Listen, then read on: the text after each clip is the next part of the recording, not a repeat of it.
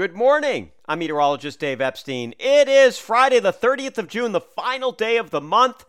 June is going to end up cooler than average. The first time since January 2022, we've had a cooler than average month across the area. By the way, we are sponsored by Clover, cloverfoodlab.com/Dave. So Clover's awesome.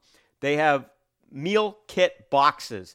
So it's a box and you get everything you need, and in 15 minutes you have a great meal with healthy ingredients. And the other thing I like is they know their farms. So they have a relationship with the farm. So, if a farm says, hey, we've got a lot of carrots, you're going to find maybe some special carrots in a meal box.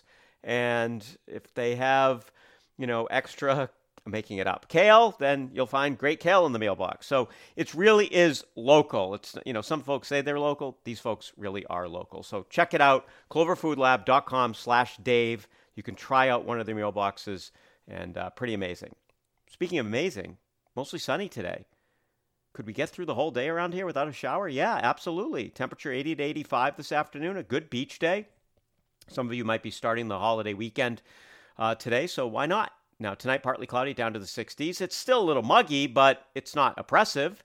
Then as we head for Saturday, partly to mostly sunny skies. I can't rule out a shower, but 90% of you aren't going to see one. So it's another nice day. And again, we're in the low to mid 80s. Now, Sunday, little trough approaches, more clouds, kind of more the pattern we saw 2 days ago with the chance for showers, and it's near 80 and it's muggier and a little more uncomfortable. We stay near 70 Sunday night.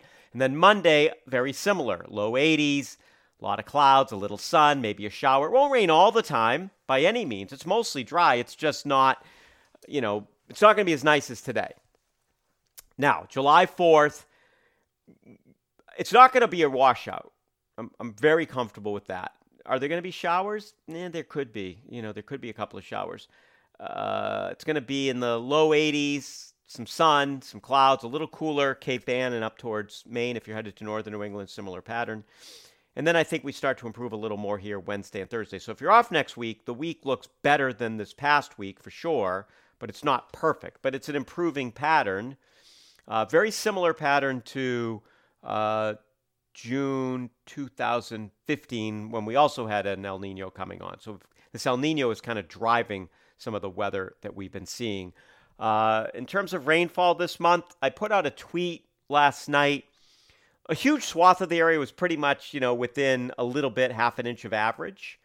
Then you had a very wet area north of the Pike, northern Middlesex County, western sections of Essex County and eastern sections of Worcester County north of the Pike. It was very wet in portions of Maine. By the way, Jay yesterday had 6 inches, pretty close to 6 inches of rain in 3 hours, so they had some flooding up there, if you know that area. And then Connecticut was very dry. It was drier than average, so that was what they had to contend with. And right now it looks like adequate precipitation, at least moving forward. I don't see any big heat, no prolonged heat yet. We're going to have to watch that, however, as the heat continues to build across the south. And eventually, if the pattern does flip a little bit, the upper winds flip, some of that heat is going to get in here. We've been fortunate, if you don't like 90s and higher, that we just have not had a lot of that as of yet. So that's the bottom line. I will do a little forecast here on Monday. We'll talk more about the holiday and fireworks and all that other stuff. But right now, I don't see a washout. Not perfect, but it's not going to be that bad. Have a great weekend, everybody.